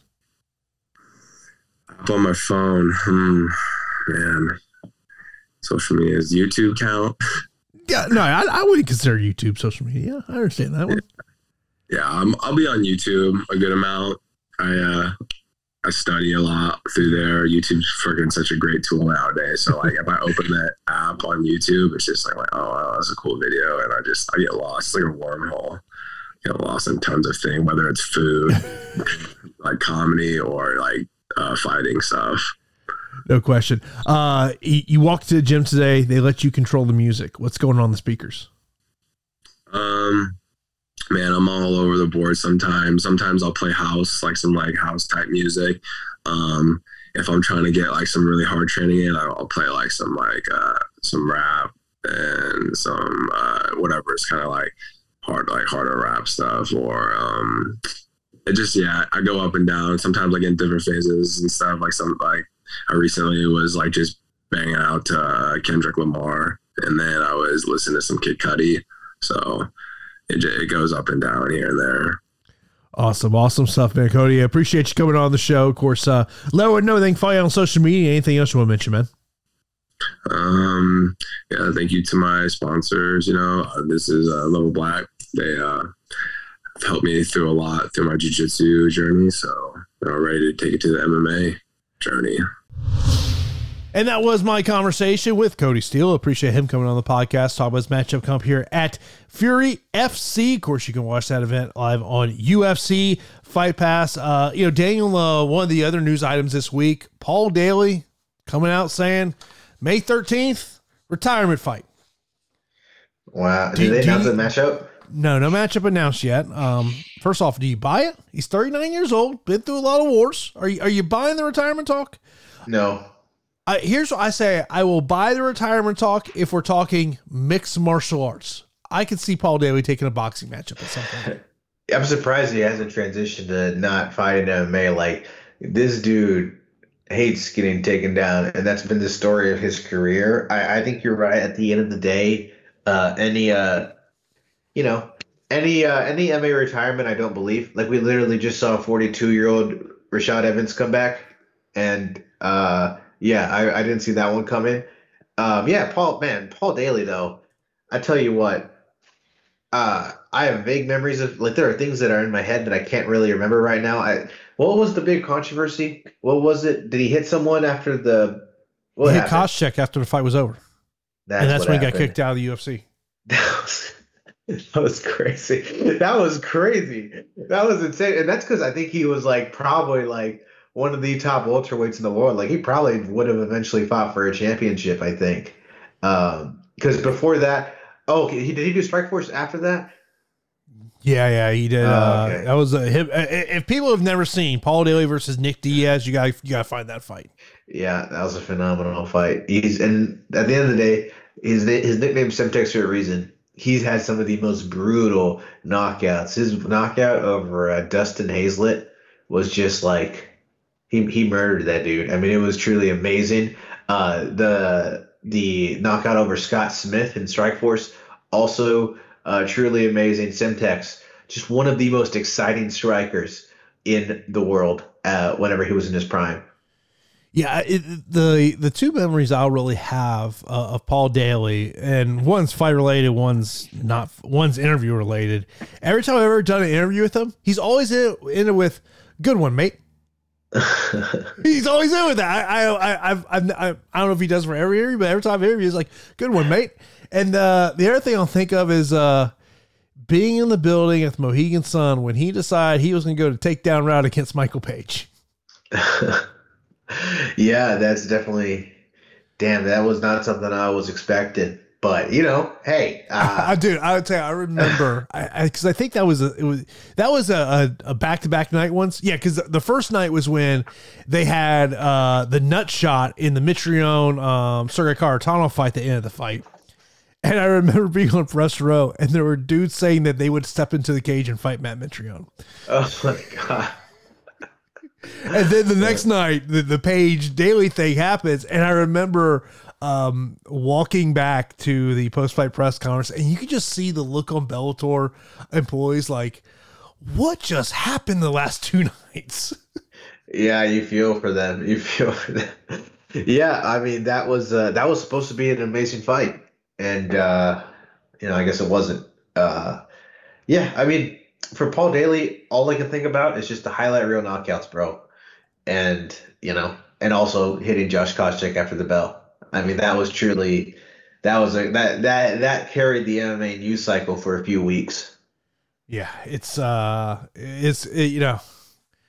But Paul was always a guy that you knew he was going to come to fight. You just knew he was.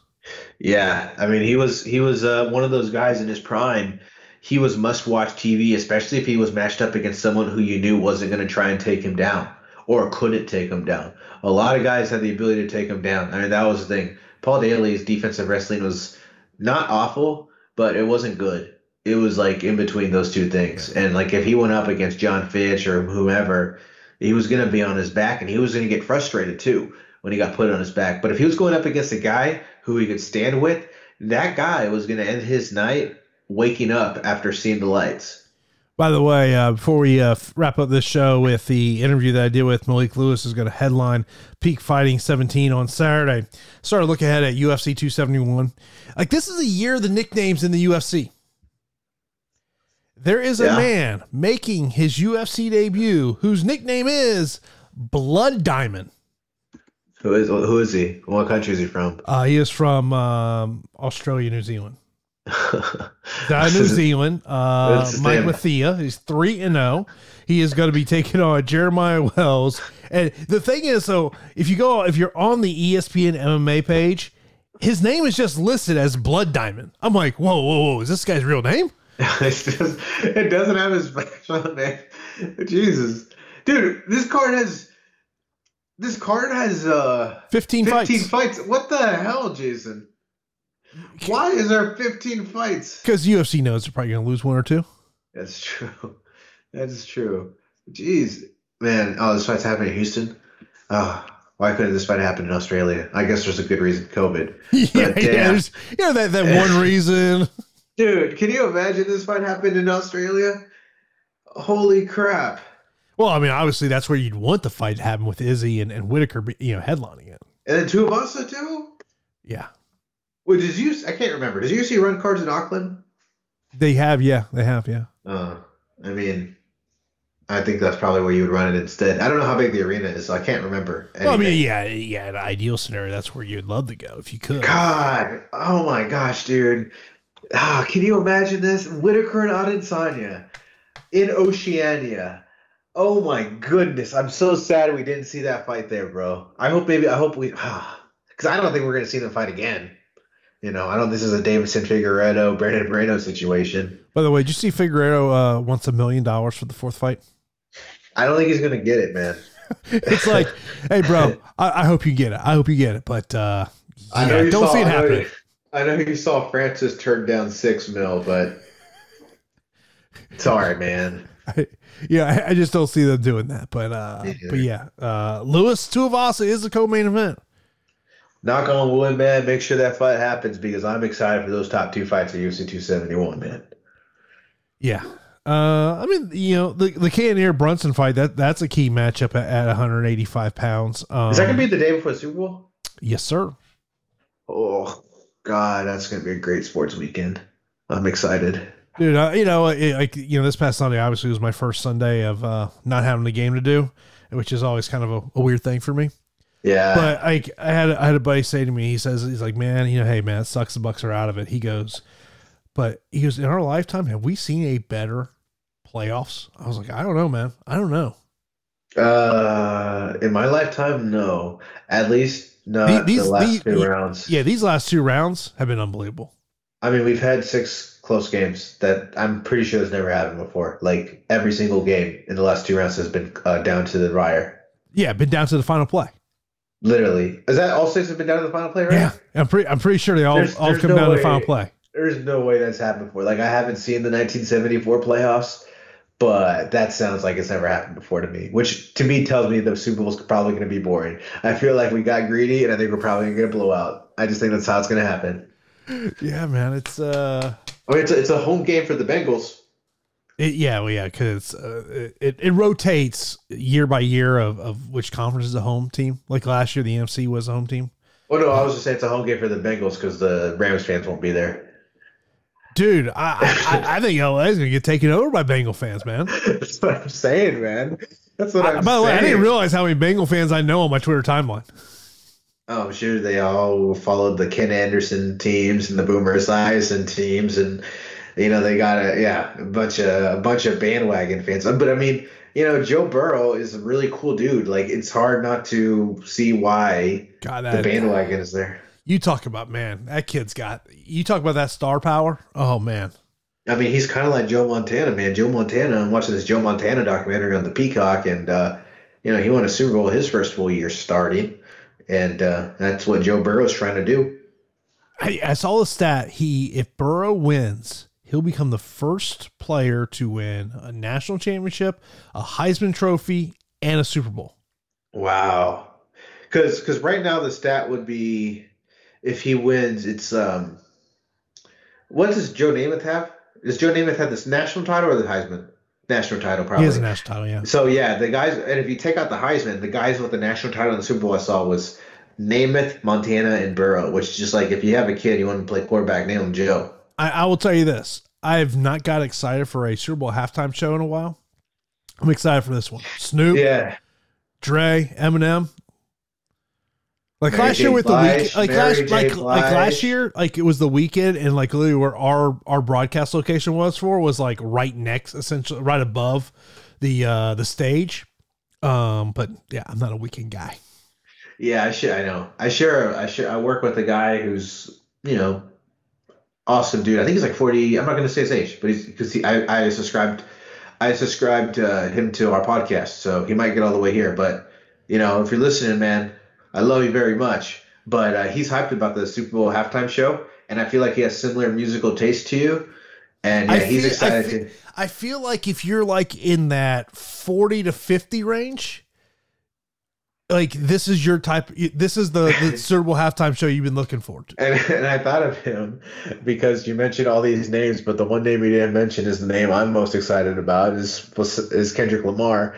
But he's like, I don't know who that is. I had no idea. I just knew the top three. I knew the top three. I had no idea Kendrick Lamar was part of it. Yeah, Kendrick Lamar is a part of it. And honestly, my number one is probably Eminem. Like, Eminem was like big for me growing up. Like, when I first learned how to download songs illegally, which I didn't actually do, just kidding, I downloaded all of Eminem's songs, and I would just listen to his songs on my iPod, just pacing outside, which is probably how you become Sean Strickland. I think if you just listen to Eminem all the time, you just become Sean Strickland. But yeah, I mean, he's a big, and also Mary J. Blige will be there too. The commercial for the halftime show was badass. That was awesome. I don't know if you saw that. Did you see it? No, I did not. Oh, they did. Look, as you're talking about pace around, listen, Eminem on the iPod. All I can think of is that meme of Connor walking back and forth in front of his TV, and all I think is, you think he was jamming out to Eminem at that point? Oh, he got one chance, one shot. I could see it. I could absolutely see it. But I don't know what the hell Connor's into, man. He's probably listening to the Dana White diss track since he made a little cameo in it. Every time I see Connor, it's either he's partying or allegedly he's going sober to get ready for his next fight. I don't know if you saw that one. You would think you would want to do that, but who was the guy Paulo Costa is the guy who was like drunk. Yeah, allegedly drank too much wine the night before his fight. Like why are you drinking? Why are you drinking anything the day before you fight? Like, I feel like the only guy who can get away with that is Todd Tuivasa. Or just any heavyweight. I mean, if Paulo Costa wants to be a heavyweight, just do it, man. Yeah, I think what's his name? Jake Collier could probably do it too. I feel like a heavyweight could get away with it. Except for Francis. Francis is like a Greek god. Yeah. Still amazed that knee injury did not get out before it did. Yeah, at least to the press. I am amazed, but yeah, they did a good job of keeping it secret. And whoever, because I mean, he said he thought Cyril Gant's camp knew, but it didn't get out to the press at all. I had no idea, and the commentators were just mentioning it because obviously he had 2 knee sleeves, and smart of him to put 2 knee sleeves, not just one, to give away which one was hurt. Yeah. Still crazy to sit there and think that, he won because of wrestling. I mean, it's still crazy to think that. But we're going to wrap up this week's edition of the show as you're going to hear the conversation that I had with Malik Lewis, who is going to be in the main event of Saturday's Peak Fighting 17 as he takes on Giovanni Cruz. Do want to thank everyone for taking time to download and listen to this week's episode of the podcast. Next week on the show, Manscaped back on the show, so we'll tell you about the special offer they have for the MMA Report podcast listeners. So here's the conversation I had with Malik Lewis, and we will talk to you next week on the next edition of the MMA Report podcast. Joining me now here on the MMA Report is a man that is going to be in the main event of Peak Fighting 17 coming up here on Saturday night. Looks to remain undefeated. Malik Lewis, who is 3-0 in his professional career. And looking at his Tapology page, 2014 is when this journey of taking fights took place here. Amateur debut in 2014. So how does this martial arts journey start for you? Actually, I was sitting in my room. I watched that movie Fightville with Dustin Poirier, and I was sitting there watching. I was like, man, I've always been an athlete and a competitor. And I was like, man, I think I could do pretty good in that if I learned how to fight. So I went to a bunch of gyms in my hometown of Abilene, Texas. And the first couple gyms I went to they didn't feel like an MMA gym. And I was like, this was more like karate style. I don't know about all this. And then I walked into this gym called Revolutionary Fitness and MMA. And they were, at the time, was like a top 10 welterweight, Brandon Ferran. And he was sitting in there. And I was like, okay, this is the spot. I told him I wanted to train UFC. And he was like, okay, go grab some gloves and jump in the cage. So I got beat up on, but I figured I might have a knack for it. You know, and the biggest thing I noticed was there's the amateur fight you had in 2014, but then your next amateur fight was not till 2017. Was it after that first fight you just realized like, hey man, I need to get more work in the training room before I start taking more fights? I'd actually joined the military. Okay. So I went into the Air Force, went out to Hawaii, and when I came back to Texas, I was partying all the time, and I got a call, and they're like, hey, you want to fight? I was like, sure thing. I was in and out of the gym like maybe 4 or 5 times a week. And you mentioned about, you had an athletic background growing up. What sports did you play? I wrestled all throughout middle school. I wrestled a year in high school. I played football. Football was definitely probably one of the biggest I played, or the one I was most concerned with. I played basketball all the time, like pickup games, and I pretty much lived in the gym. In terms of those attributes that you had on the gridiron and on the basketball court, what do you think transformed the best over into martial arts?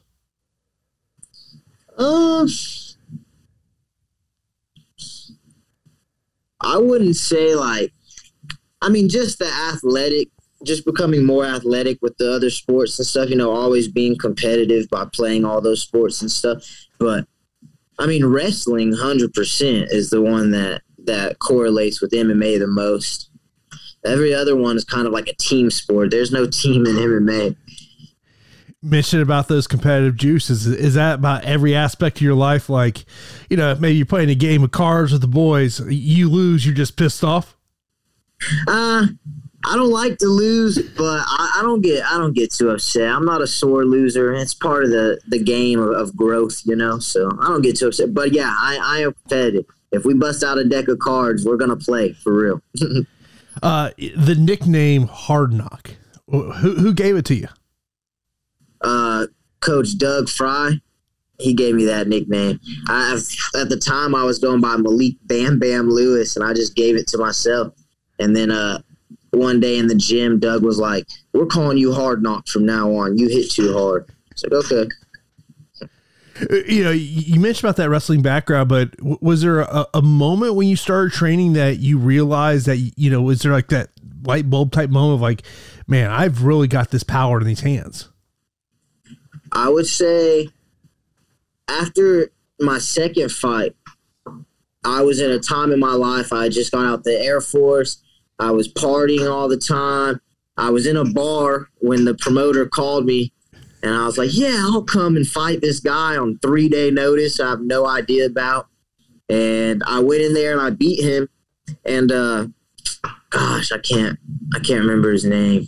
That's he's gonna hate me for that. But anyways, I got out of the cage, and one of the refs came up to me, and he told me, he's like, if you got serious, I was already drunk. As soon as I got out the cage, I was already drinking.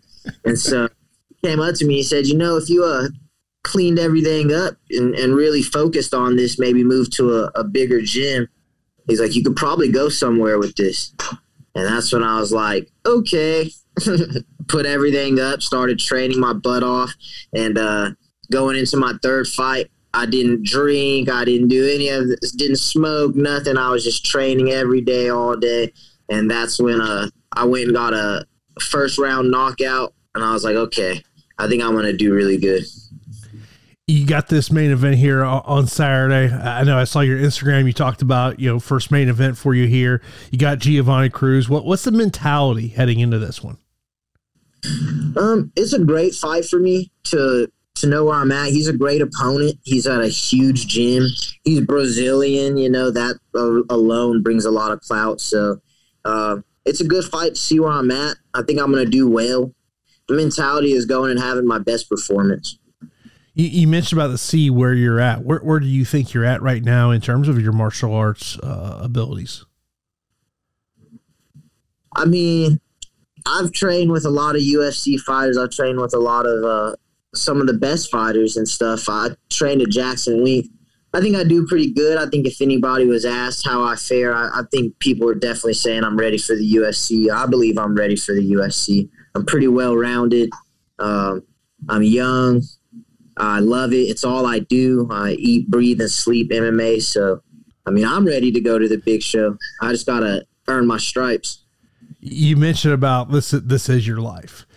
What do you do to get your mind off the fight game? Or is that one of the toughest things for you of like, you're trying to get some sleep and all you can think about it is, what that day was like? Well, I definitely, get anxious and all excited about a fight. I feel like anybody who says they don't are either crazy or they're lying. But no sweat at this point. I've done it a couple times. I've been in the fight game for a long time. It is another day in the office. I've never lost, thank God, but I have no fear for the expectations or the outcome. I'm just ready to go in there and do the thing. In terms of motivation, what is there something that motivates you to go through that daily grind? My dreams, my family, my loved ones. I want to be able to put myself in a place where I can, give them whatever in the world and do a whole lot of crazy things, travel, create great memories. So that my motivation is my family for sure, my loved ones. Was your family always on board with you being a fighter? Definitely not.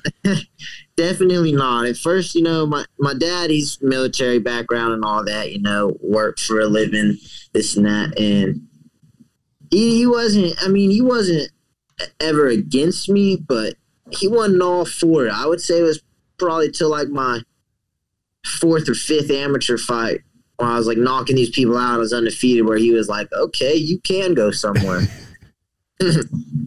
Have you ever tried to get your dad in the room, maybe do a little jiu-jitsu work? So a long time ago when I was an amateur, like my first or second pro fight, or not pro, but amateur fight, he came in there and put the gloves on with me for a second. My dad's a super athlete too, and he put the gloves on with me, and he was like, okay, I understand training. You've been practicing. That's awesome. Get to know a little about your personality here. Favorite app on your phone that is not social media related? Favorite app on my phone that's not social media related? The UFC app. All right. You walk into the gym and the coaches say, you got control of the music. What's going on the speakers? Oh man, it's going to be a NBA YoungBoy, Gucci Mane, Lil Wayne, old school Lil Wayne, probably a lot of that. Polo G, some rap music for sure. Now, I just kind of thought in my head would your sparring partners be surprised to know what may be in your music playlist, or like if you sat there and said, "Hey, name 5 songs that are in Malik's playlist," they would get it off right off the bat. They'd probably be able to guess. I have such a wide range that it would probably be on there, but they would definitely be surprised at some of the things on my playlist. Absolutely, 100%. Like, would even like your family be surprised what might be on your playlist? No. They hear me when I'm in the shower or something like that. When I go and visit back home, they know what I'm listening to. I'll sing it. Awesome. But of course, your fight coming up here on Saturday night. Peak Fighting number 17 will be the main event of the fight card. Malik, I appreciate you coming on the show. Let me know anything fight on social media and anything else you want to mention, man. Yes, sir. Thank you. You said what? That last part? Social media, sponsors, anything else you want to mention, man? Oh, yeah, absolutely. Let me give a shout out to Tattoo Urbans in Arlington. They hooked me up with my ink. I came to them with a lot of rough ink, so they make it all pretty. Now I'm getting new pieces from them. Shout out to Molecular Extracts out in Oklahoma. Those are my people out there. And you can follow me at Malik Hardknock Lewis on Instagram or Malik Lewis on Facebook.